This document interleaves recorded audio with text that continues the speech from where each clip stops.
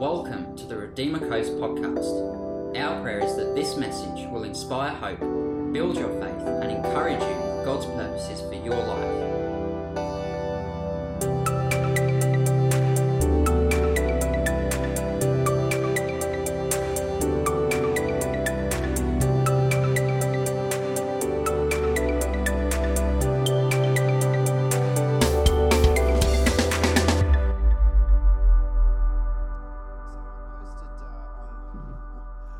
On Facebook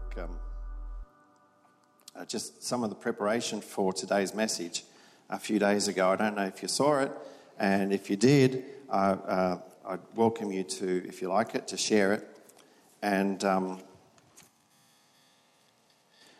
it was interesting because someone commented, we had some nice comments, and then someone commented, piffle, P-I-F-F-L, piffle. I had to look it up. Piffle. And piffle means what nonsense. So what nonsense, what rubbish. And I thought, well, that's all right. I actually deleted it. I thought about replying, and then I just don't want to get it into an argument. So that's fine. But it's interesting because, and I hope none of you saw it because I think I got onto it pretty quick, but it means what utter rubbish. And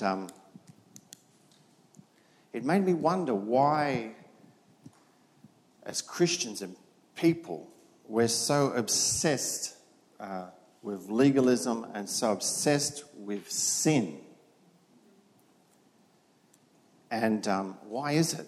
I've got friends, a couple of good friends, old friends for decades, that are atheists, and all the time the conversation gets around to being the Bible a book of morals, you know. And I wonder why that is, because those of us that have experienced life in Christ, we know that that's like a side issue. It's about life. It's about knowing God. And why is it, though, that the world and so much of the church is obsessed with this? And I do want you to understand this is in no way license to do or to sin or to act against your conscience or against what you know God wants for you. But it still doesn't answer that question. Why we're so obsessed with it. And so today's, with the law, with judging people, with critiquing and ranking and all those things. So today's message is called, and we're part of the Grace, the ABCs of Grace. It's called Grace, the key to, I've got it here. Grace, the key to victory over ... It's like fill in the blank. Grace, the key to victory over ... The Bible says Jesus came and showed us grace, from grace to grace. And that doesn't mean that grace is the only part of any ingredient for victory. But without it, the bread just won't rise. And so it's like grace is the key to whatever victory God wants us to have, but there may be different doorways that we've got to go through, you understand. So with healing, it might be understanding what was done at the atonement. It might be understanding laying on of hands or gifts of healings or working of faith. But if we don't open that door with an understanding of grace, of his unconditional goodness to us and our undeserving nature of it, then that will never work.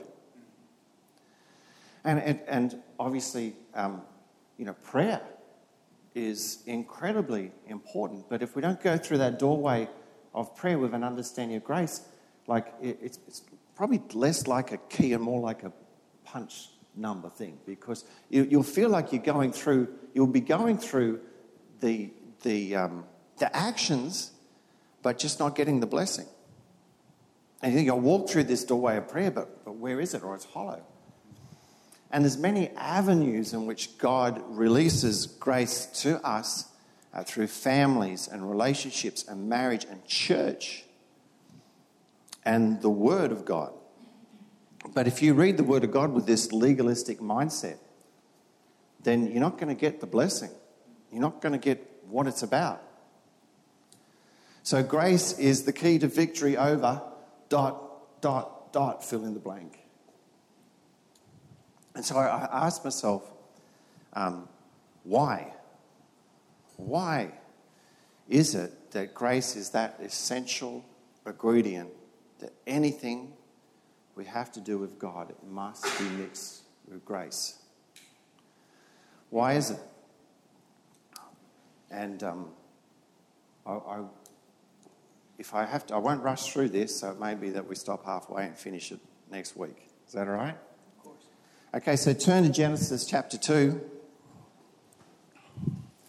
We're going to start with Genesis and we'll end with Revelation, but we won't cover every page in between. It could be worse. I could start with contents and end with maps.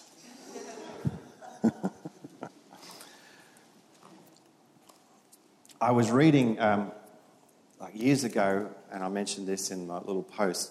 Years ago, I caught up with a person who was a Bible college student. They were also running a youth group, and we were just chatting about how it's going. And they were telling me how it's going well, but they had this one particular friend that was a student, and she just couldn't give up partying and drinking.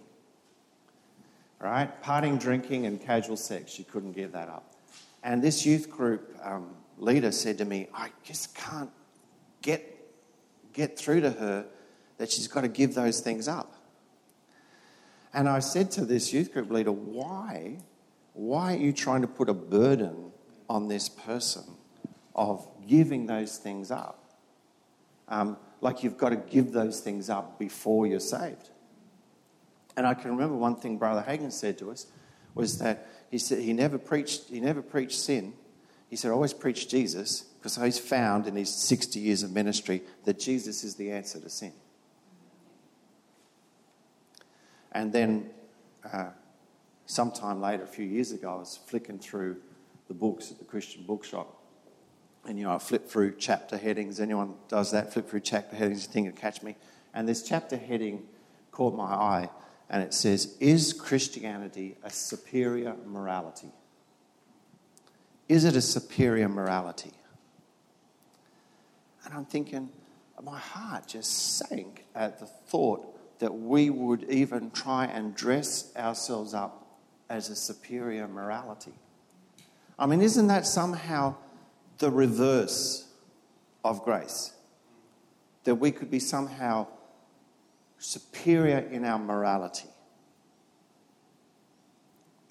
And it's interesting with understanding grace because it often happens like this. You sort of go through this it shakes you up in a lot of ways. And you start thinking, well, what about this? And what about that? And what about this?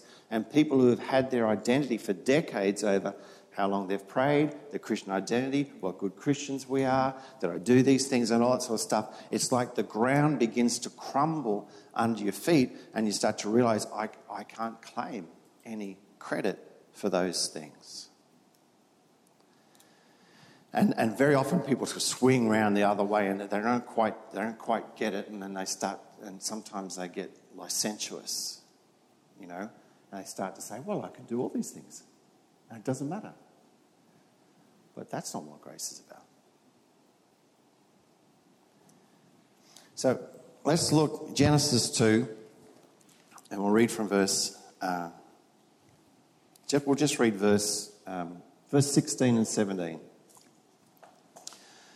The Lord God commanded the man, saying, "From any tree of the garden you may eat freely. Anything I've provided for you, or any ability I've given you, or any blessing I have for you, you may freely enjoy, you may dwell in, you may live in, you may eat, you may partake, you may have fellowship with these things, you may eat freely of everything I've given you. But from the tree of the knowledge of good and evil you shall not eat. For the day that you eat from it, you shall surely die." The tree of the knowledge of good and evil you shall not eat, for the day that you eat from it, you shall surely die. Now, it's interesting, Genesis, like we ask ourselves, it's interesting that he said this to the man and he hadn't created woman at this stage. And there's lots of interesting things about it. And it's really important when we, do we read Genesis literally or do we leave it figuratively? Do we look for the symbolism? Well, it's actually none of those things. When you read Genesis, we need to read it as though what was the intention that God was saying to these people. All right? And so I just put that out there because I don't know in this instance whether the tree was an actual tree or wasn't a tree. It kind of doesn't matter. All right? Or whether that tree symbolized something else. If it is, that's good. If it's not, either way. I'm sure that the people this was written to, it was very clear what God was saying to them. And he said you can eat, and of course you understand, especially in those times, when you eat with people, you engage with them, you come into communion with them, you share your life with them. He said you can eat and live your life over all the good things I've given you, but this one tree I don't want you to have fellowship with. I don't want you to commune with this tree. And you understand too, the Bible talks about trees. It talks about something which is not just grown up overnight. It's something that's become established. And the fruit of that tree is the knowledge of good and evil. Now, when he says knowledge, he means you've become skilled in this. Not just, oh, that's good, that's evil. No. You've become skilled in determining or judging what is good and what is evil, and ranking it, and sizing it up and say, well, that person, that thing is good, as in it has value, and this thing, it's not as good. Or you can say, well, I'm good because I've looked at myself and I've considered my works, considered the works of my hands, and I've decided that I'm good. I might be better looking. Now, some of you don't have that problem, but it's something I struggle with. Thank you, Liz. All right? Or more talented or less talented, or more moral or less moral. However it is you want to rank yourself against someone else, and you've considered it, and you've become good at it, and we become good at it. We work out who's the good-looking ones, you know? And when you're kids at school and you want to hang with the kids at school, it's because you're eating of the fruit of the tree of the knowledge of good and evil. Or when you say, I'll have this because, I deserve it. I think I deserve this. Well, you're eating of the tree of the knowledge of good and evil. Right? Or when you rank, like girls rank each other by popularity. Right? This is the popular people. Guys rank themselves by size. We all know that guys say that the answer to every problem is more power. All right? Bigger engine, twin cam, and they rank themselves. And girls rank each other by popularity. Who's popular, who's not popular. And they're eating of the tree of good and evil. And so whatever it was, Satan tempted them in this, to eat from this tree, tempted Eve. And Eve ate of this. And it's interesting to see then what the results of this was in their life. What the results of becoming works-based, flesh-based, law-based, of assessing people and others in comparison to ourselves, judging ourselves according to what we've done, right? What was the result of it? And you see in the next chapter, actually before I go on, so we won't go on there, it's interesting because I've come to kind of an understanding that virtually everything to do with sin and everything to do with failure and everything to do with the struggles in life, it almost always comes down to relationships. How it is we relate to our Father, how it is our Heavenly Father, how it is to relate to each other, and whether we're eating of the tree of the knowledge of good and evil in that. And so it doesn't take much Googling to find out that the world's worked this out too. I heard something recently about, because there's this big gun debate going on in the States and over here. And, I heard someone say, the most common factor between that is between all the mass murderers and all the gun shooters is that they didn't have a relationship with their Father. So I did a little bit of Googling. And I know that we're all in this one way or another. And there's all grace and God can fill any gap that we have and will fill any gap we have. But I did a little Googling this. So this is people that are affected by either people who are affected by dysfunctional relationships with their Father. And we know as Christians pretty well that very often that our trust that we're able to have in our Heavenly Father has got a lot to do with the relationship we had with our earthly father. And this is interesting. Do you know that 71% of all high school dropouts are from fatherless homes? 71%. 75% of adolescent patients in chemical abuse centres are from fatherless homes. 80% of people with anger issues that lead to rape are from fatherless homes. 85% of children who have behaviour disorders, 85% from fatherless homes. 90% of all runaway children are from fatherless homes. Do you know that if you have dysfunctional relationship with your father, your earthly father, you're 20 times more likely to be in prison? You're 10 times more likely to have addiction, chemical addiction. You're 9 times more likely to drop out of school, we said that, and you're twice as likely to commit suicide. Twice as likely. And then there's addiction.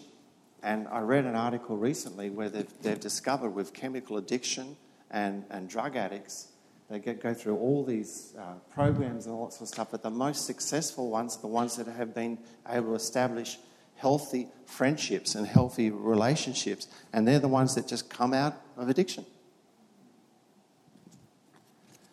And so people who struggle with addiction, any sort of addiction, drug addiction, porn addiction, lying addictions, any addictions,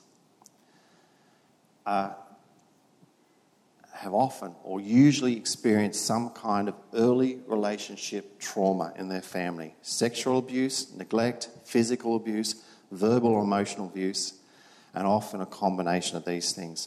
And the essence of this type of trauma, right, is that it tries to minimize the pain and ignore that pain. And in a sense, it's a denial of what happens from that. And it puts a Band-Aid over that pain that's missing in life. Because this trust relationship that should have been there was abused. Because they had an ungrace relationship with people that were key in their family. It wasn't. There was this lack of unconditional love. Now, mums, you're not going to get off lightly. There's similar statistics with mums, all right? And the relationships with their kids, but these are just what I Googled. And then I started to think about the law, the 10 Commandments. Because the disciples said to Jesus, they said, what's the most important commandment? And he summed it up in 2 things. He summed it up, 1, the relationship with your Heavenly Father, and 2, the relationship with other people. And what's the basis of that relationship? And then you look at the 10 Commandments. I hadn't looked at them for ages, Who's been reading the 10 Commandments lately? All right? It's this. You shall have no other gods before me. It's about a relationship with God. You shall not make idols. Same thing. About the relationship. Don't put up an alternate relationship to your relationship with God. You shall not take the name of the Lord God in vain. You'll honour that relationship with God. You'll value that relationship with God. We're going through the 10. You'll keep the Sabbath day holy. That's the only one, in a sense, that you think it mightn't be about relationship, but it is, because the whole thing with the Sabbath day is that you're forced to trust in God. You're not going out to work on that day. You're forced to trust in God. You say, no, it forces you to bring back to a trust relationship with your Heavenly Father. And then he says, honour your father and your mother. So value the relationship that you have with your father and your mother. And then there's other things. You shall not commit adultery. So you shall learn to be faithful and honour the relationship with your partner. You shall not steal from them. You shall not bear false witness against them. And you shall not covet the things that they have. And no wonder Jesus said the whole law is summed up in two things: a right relationship with God and a right relationship with the people around you. And the whole law. And here we find when Adam and Eve sinned, when they started to eat from the knowledge of good and evil, when they started to judge their own value as compared to others and as compared to God, and when they started to look around and see where they fitted in, they fell. And we'll see the consequences of that fall. It's interesting, in verse 25, he goes on to talk about this perfect relationship that he had, and he makes Eve, and the man said, this is now, verse 23, this is now bone of my bone, flesh of my flesh. She shall be called woman because she's been taken out of the man. And for this reason, the man shall leave the father and his mother and be joined with his wife, and they shall become one flesh. And the man and the wife were both naked. They hid nothing from each other and nothing from God. And look at this. And they were not ashamed. How precious. I think the deepest cry in all of our lives is that if they really knew me, would they love me? If they really knew who I was, would they love me? And that's the answer that we get answered in grace. And grace is the key to victory in ... because we can know that God really knows us and really loves us. And they were naked and they were not ashamed. And then they fell. And it's really interesting to see the consequence of this fall. How it affected their relationship with God. How it affected their relationship with each other. And everything else fell with it. Everything. We know that the garden fell. His creation fell. The plan, his provision fell. And it all fell because they developed this warped, works-based, legalistic-based relationship with God and with each other. And we can see here the classic work of sin in people's lives, and the effect that it has in people's lives. And it's very rarely the actual thing that is done. Sometimes it is things like murder and theft and things like that. But the actual effect of sin is not so much in what it's done, it's how it's handled. And the impact it has on you spiritually. Your own perception of who you are. I remember I worked in a youth refuge for a number of years, back late 80s, early 90s, and they talked about a study that came out about children that were abused and sexually abused by people close to them. And the amazing thing about this study that came out of Germany is that really it's not so much what happened, which was horrible, but how it was dealt with afterwards. The shame, the guilt, the government interference. They soon worked out that the more the government got interfered with it, the worse the effect was. So I'm not talking about just straight taking them away from that situation, but the ongoing victimhood that is created. And it's really interesting to see here, because we know that the serpent tempted Eve. And verse 6, so chapter 3, verse 6, when the woman saw that the tree was good for the food, and it was a delight to her eyes, and the tree was desirable to make one wise, she took from it fruit and ate. She gave it to her husband with her, and he ate. And then, the Bible says, The eyes of both of them were opened. They were open to an experience that God never wanted for us, that He never created us for. And the eyes were opened, and they knew that they were naked. They knew that they, or believed that they were inadequate. And so they did something. They sewed leaves together, and they made themselves a covering. And the first thing about the knowledge of sin in our lives, and when we judge ourselves and rank ourselves by that, is shame. There's guilt and shame, and we cover it up. We hide it from people.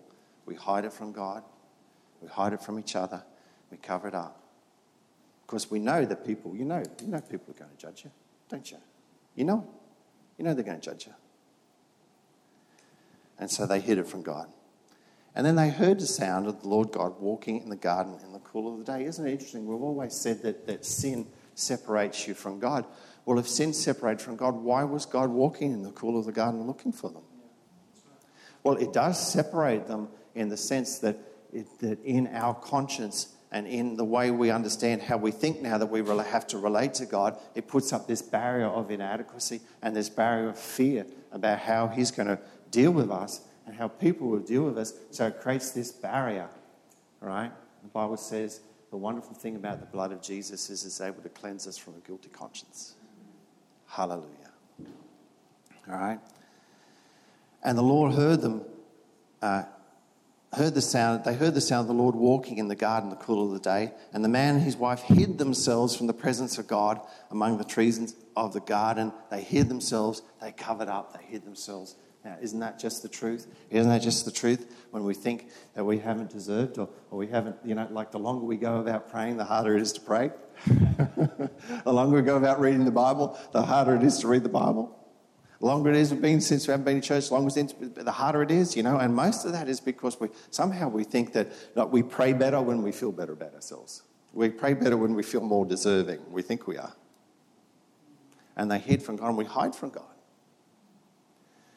And the devastating thing about ungrace and lack of grace in our lives is we actually hide from the one and the people who love us. And the one who loves us more, and we hide from Him. And so they hid from it. And the Lord called, "Where are you?" And he said, "I heard the sound of you in the garden, and I was afraid." Adam said, "I was afraid because I was naked. I was afraid because I was inadequate before you. I was afraid that you would judge me."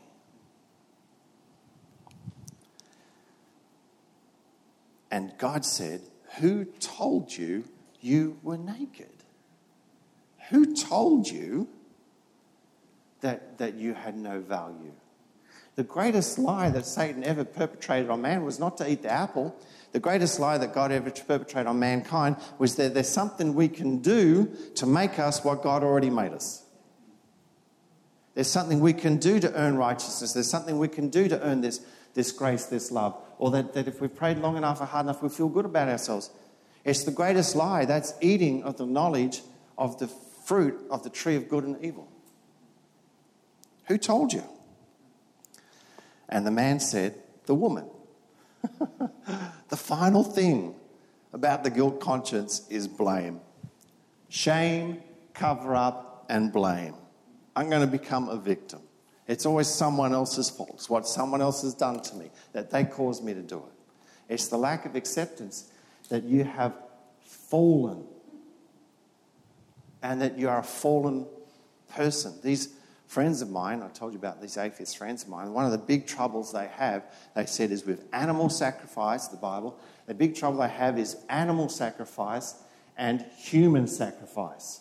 And standing there in judgment against God for sacrificing animals and humans. I didn't want to get into an argument, but I know they believe in animal sacrifice. And I know they believe in human sacrifice. I want to say to them, you believe in animal sacrifice? You believe in human sacrifice? Go and just see the reply on Messenger. No, we don't. I said, well, you're a vegetarian? If you're not a vegetarian, you believe in animal sacrifice. Do you believe in the military? You believe in defending your country? Because if you do, you believe in human sacrifice. What you don't know is the devastating effect of sin that had on us.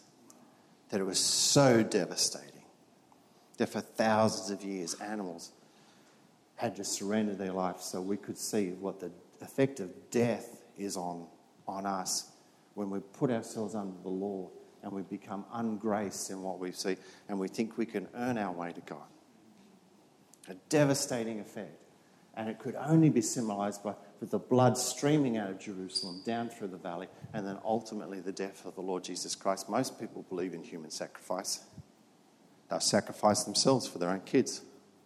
They'll stand in front of the bullet. They'll push the child out of the way and stand in front of the bus. What we don't understand is the devastation that eating from the tree of the knowledge of good and evil, the condemnation, the guilt, the pain that it brings upon us, that Christ had to suffer to carry that. And God so loved us that he drove us out of the garden so that we wouldn't eat from the tree of life and stay like that, you know. And if that's true, if that's the biggest problem that we have is this ungrace and this works thing, then I think we'd see when Jesus met people that were overcome by sin, how would he treat them? You know, because Jesus is God in the flesh, right?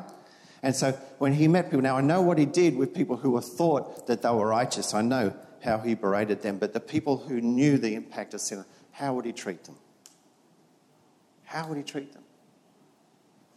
And we know that the Samaritan woman, you know, at the well, and he spoke with her.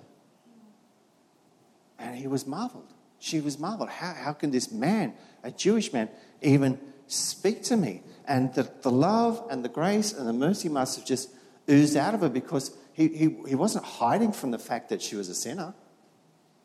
But when that sin got revealed to her, she knew that he knew, and yet he still loved her.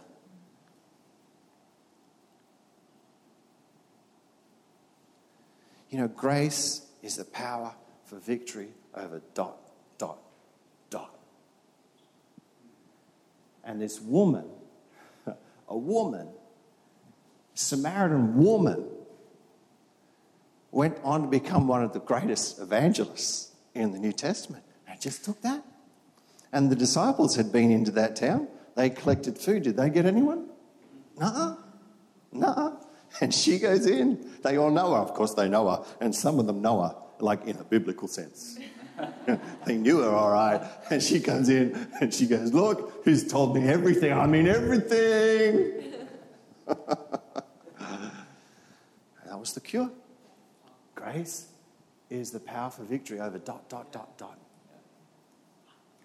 And the woman caught in adultery, John chapter 8, you know, there's such a controversial chapter, was left out of a lot of early scriptures, and the documents tell us that the early church, some of them deliberately left it out because they were afraid that it would lead to licentiousness. And Jesus says to her, go and sin no more. But I've always thought, well, how do you do that? Because we know that people who are caught in addictions, sex addictions and drug addictions, how can you just say to them, go and sin no more? How do you just say that? I mean, how cruel.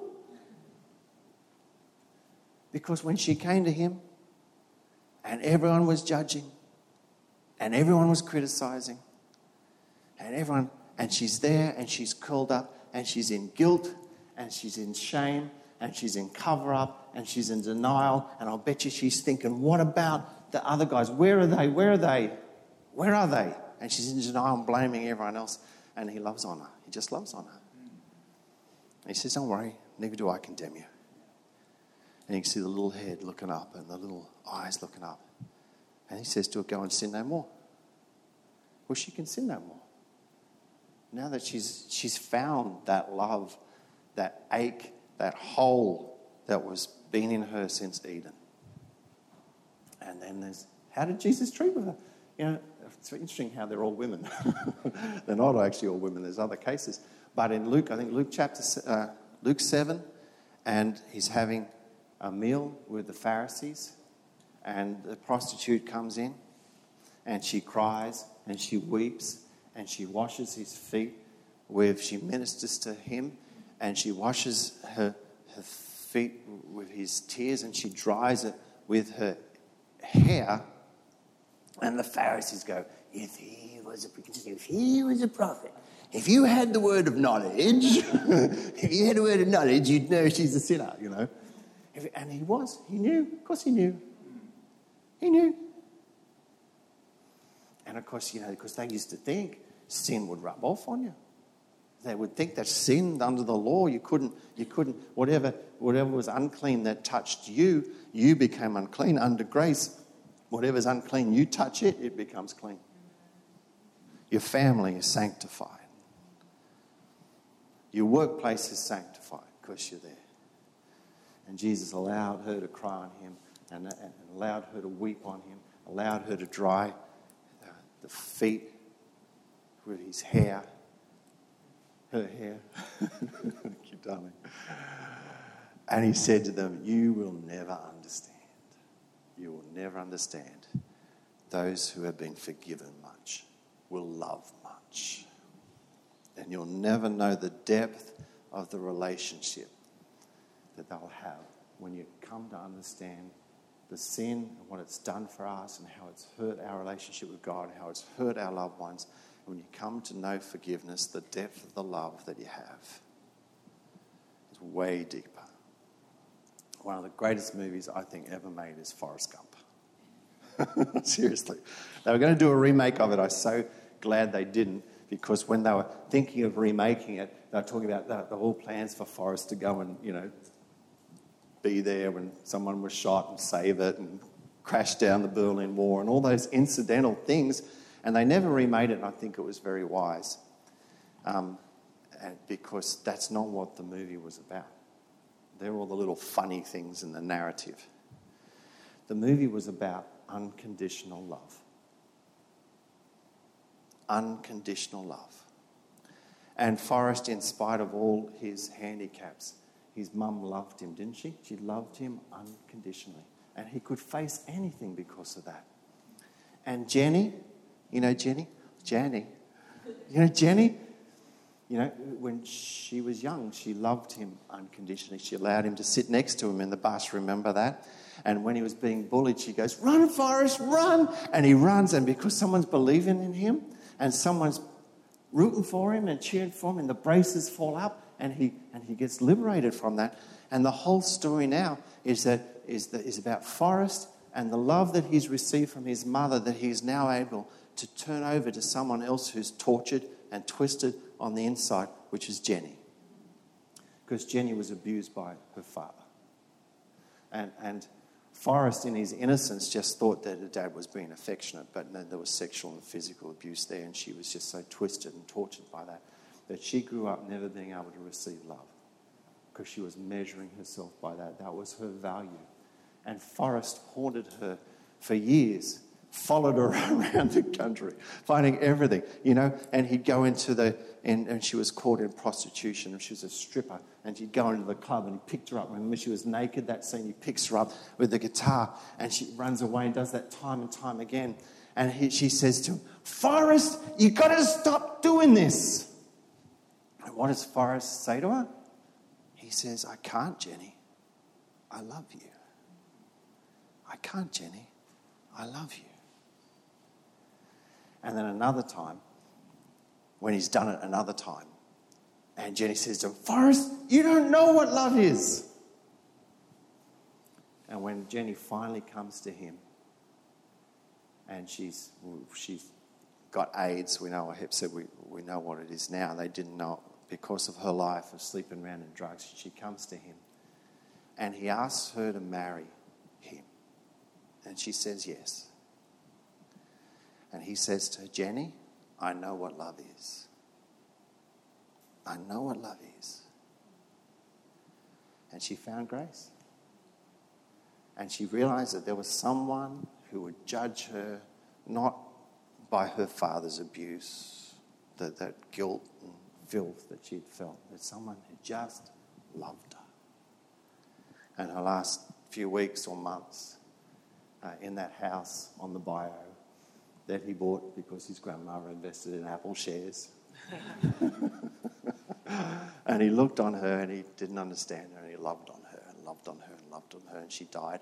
And then she was set free. The little birds fly away from the tree. She'd always prayed that she would be a bird and could fly away. All right, beautiful story about grace, about unconditional love. How can you remake that? And the whole story from Genesis to Revelation is this love story that says grace is victory over, or grace is the answer to ... And you go right to the last chapter. We've got Revelation 22.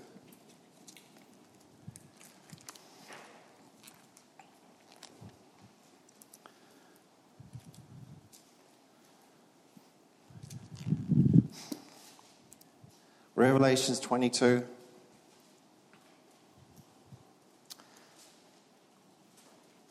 Page 1267.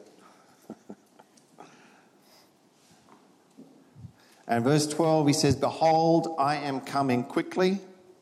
My reward is with me, to render to every man according to what he's done. I am the Alpha, I am the Omega, I am the first, I am the last." Now render to everyone according to what he's done. Like if we insist on being judged by our works, we'll be judged by our works. As C.S. Lewis said, that we can either pray, "Lord, thy will be done," and if we don't, God says, "Your will be done."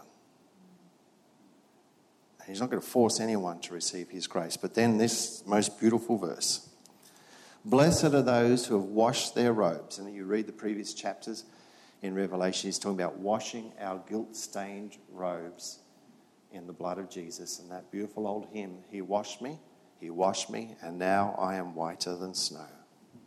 "Blessed are those who wash their robes, so that they may have the right to the tree of life, and may enter by the gates into the city," may enter into eternity.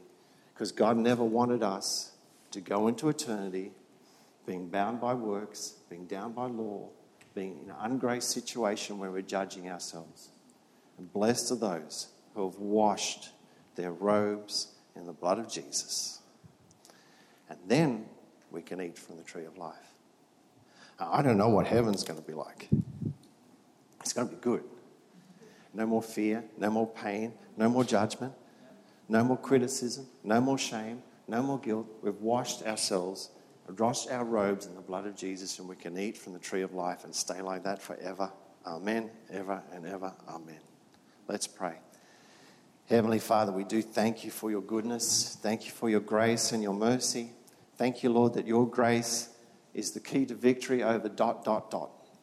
over whatever's tormented us. Just knowing that you've your unconditional love towards us and being with people that can show that unconditional love towards us. We thank you, Lord. We thank you that we are washed in the blood of Jesus. They're whiter than snow. We're whiter than snow. We give you thanks, praise, and all glory in Jesus' name. Amen. Thank you for listening. We trust that you've been encouraged by the message. Please consider